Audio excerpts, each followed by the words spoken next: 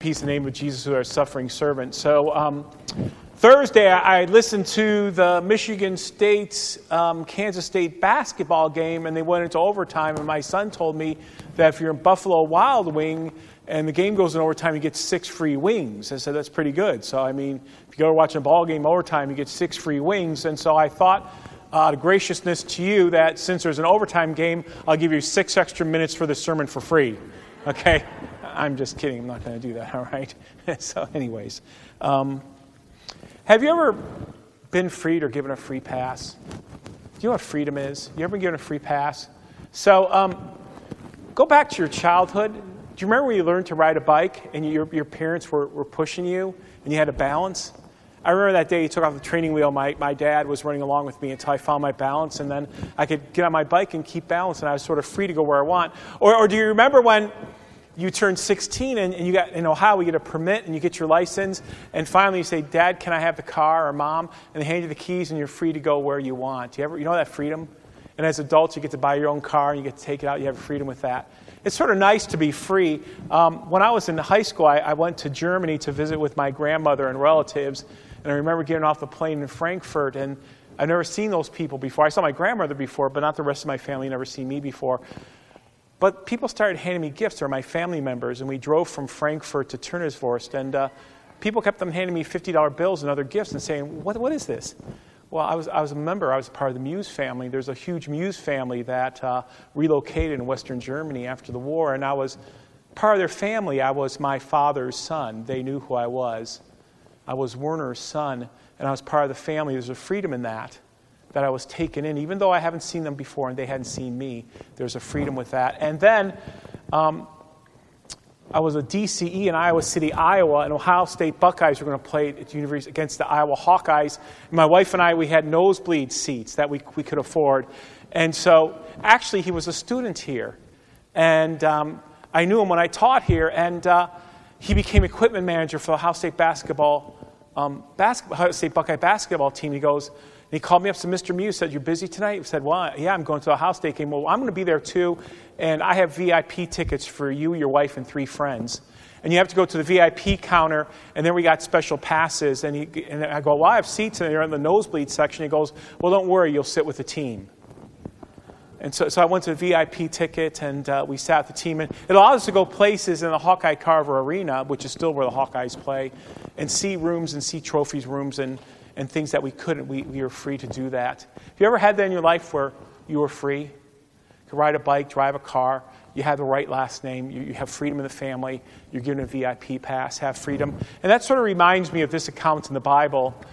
And the woman's caught, she's caught in adultery, and she's guilty because the sheets are still around her, and he skedaddles, he's guilty too, but she's the one who's caught. And so, remember, they took her out to the crowd. Do you remember what the crowd was going to do to her? Say it.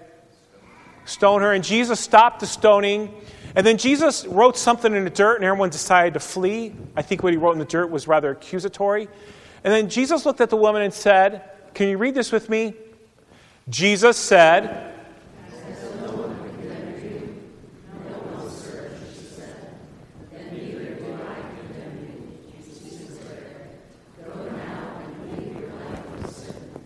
Jesus taught her how to ride a bike, and she's part of the family, and she was given a VIP ticket. She was redeemed by Christ, and she was called to live in that redemption.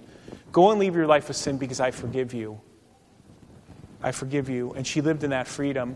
Friends in Christ, there's 2 types of people in this world according to God. This is how God looks at humanity. There are those who are saved, and there are those who are condemned.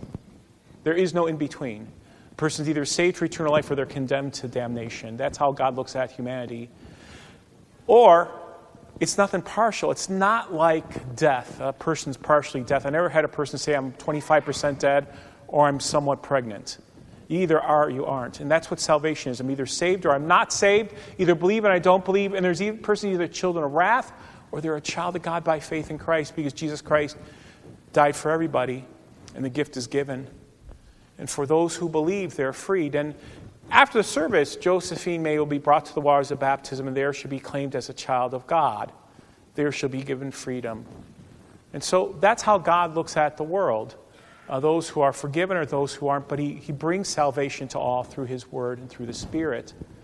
And for us believers, let me read this. For us believers, because through Christ Jesus, the law of the Spirit of life has set me free from the law of sin and death. What the law is powerless to do, God did by sending his Son to be a sin offering so that the righteous recurrence of the law might be met in us. In other words, Jesus set us free from the law. He redeemed and he set us free from the law by his grace and mercy. And the law couldn't do it. Only God, who suffered and died and paid the penalty for us, he set us free. And I want to talk to you about the law of God. Well, the law of God is ultimate. God doesn't change his mind. God himself doesn't change. What he says goes. And when we think of the law, we think of the Ten Commandments. We think of the shall and shall nots, and those don't change because the nature of God is not to change. His law is ultimate. It's truth. And the law condemns. It's sort of like if you've ever been to a doctor's office and the doctor takes your numbers, they're not good or condemning. And the law also condemns us. We read the law and we find ourselves not quite fit. And the law also is powerless to save. No one's going to be saved by good works. So I'll say this to everybody here. If anyone here believes that because you're a good person, you do good things, you're saved, give it up. It's not true.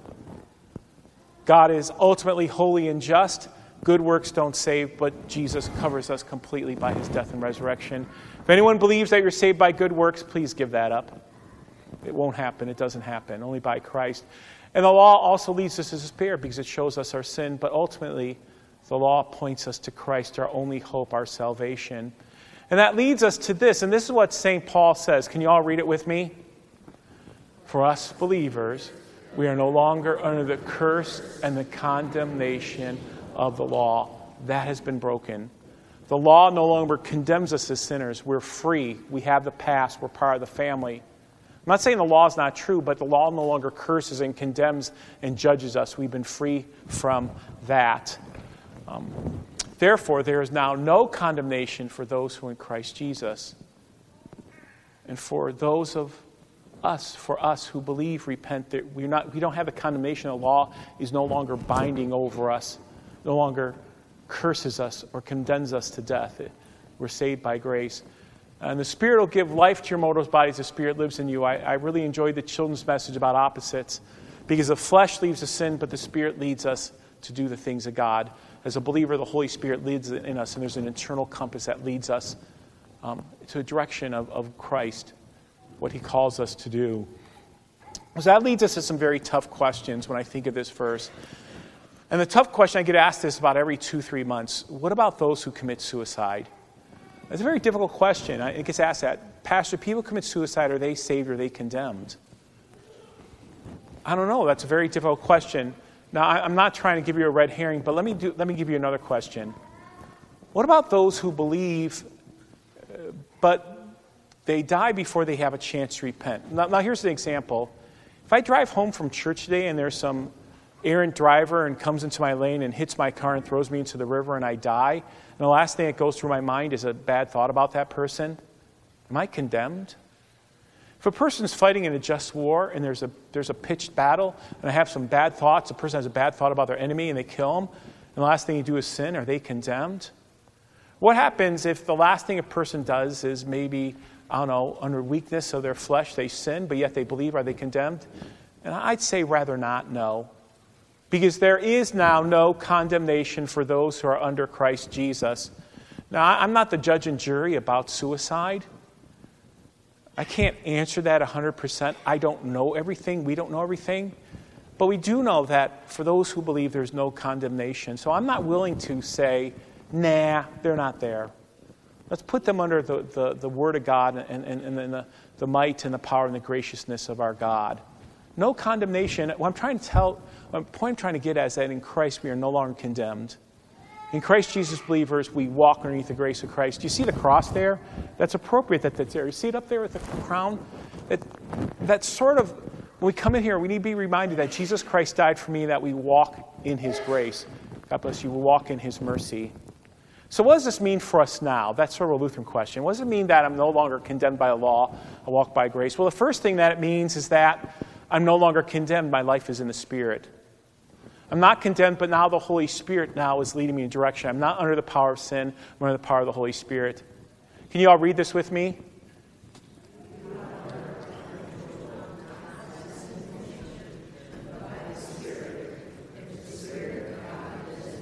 And so the Spirit's going to lead me to do things sometimes that I don't want to do. The Spirit's going to lead me to come into this house. The Spirit's going to lead me to be more generous. The Spirit's going to lead me to be kind. The Spirit's going to lead me into holy living as a believer in Jesus. What else does it mean for me? I'm no longer condemned. The Spirit leads me to see myself as what? A simile justus et peccator. Well, now you lost me, Pastor. Well, simile justus et peccator is that we're at the same time sinner and saints. Well, let me explain it like this. Right now, for us believers, we're sinners because we sin. That's our nature. And at the same time, we're saints because we're forgiven in Christ. That's the definition of a saint. At the same time, we are sinners and saints. And maybe you felt the tension in yourself too. I believe in Jesus. I'm forgiven. I'm redeemed. I'm a saint. But yet I'm given into temptation. I sin.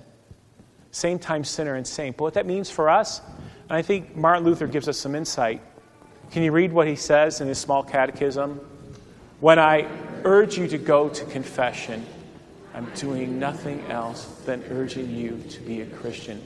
So while the law no longer condemns me, as we walk through life and we sin, the Holy Spirit leads me to confess my sin and we're forgiven. Let's confess our sin every day. Matter of fact, in the Lord's Prayer, we say, forgive us our trespasses as we forgive those who what?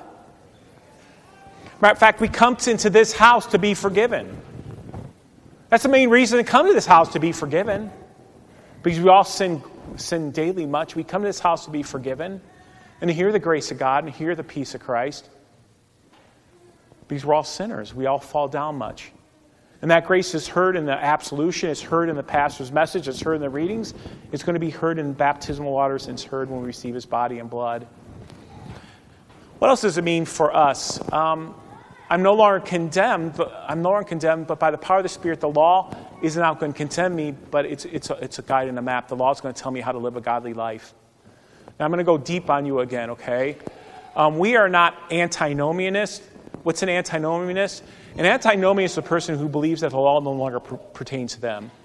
It's okay for me to be rude to people I don't like because I don't care about the Ten Commandments. It's okay for me maybe to cheat others because I deserve something special. I don't have 10 commandments. I have 7 commandments. I call it salad bar Christians. Salad bar Christians, I pick and choose commandments and laws that I like. So with Pastor Holman here, we went to Sweetwater on Friday night, and there was a salad bar. I got that, and there was a container full of onions, and I pulled it out and took it to the back room. All right? There's some people I'll pick and choose the commandments I like.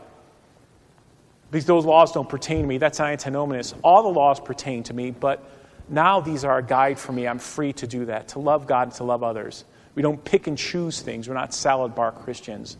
The law now guides me. It doesn't condemn me or curse me, but it now guides me. This is how I love God. This is how I love my neighbor. And for that, there's the fruit of the Spirit.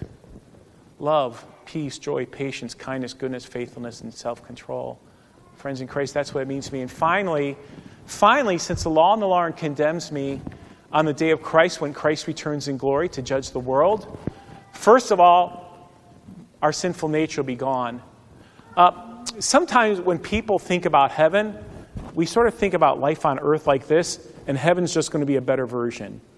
The fishing's going to be better, my team's going to play better, I'm going to feel better. Heaven's just going to be a better version on earth. Well, not really.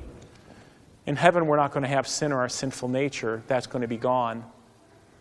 So heaven, in many ways, is much more a condition than a place. We all have been taught that heaven's a place. Just a little bit better than earth. No. Heaven will be a condition where we're confirmed in righteousness. We can't sin. Sin won't be there. And also, for us believers, our bodies will be raised to new life. In heaven, we'll get a new body, a glorious body like our risen Lord. And so, friends in Christ, go back. There is now no condemnation for those in Christ. We live under grace with the blessing of that. We live by the power of God, with the power of the Spirit who leads and guides us. What a joy that is for all of us through Christ who lived and died and rose for us. So how about this for a closing thought? Can you all read it with me?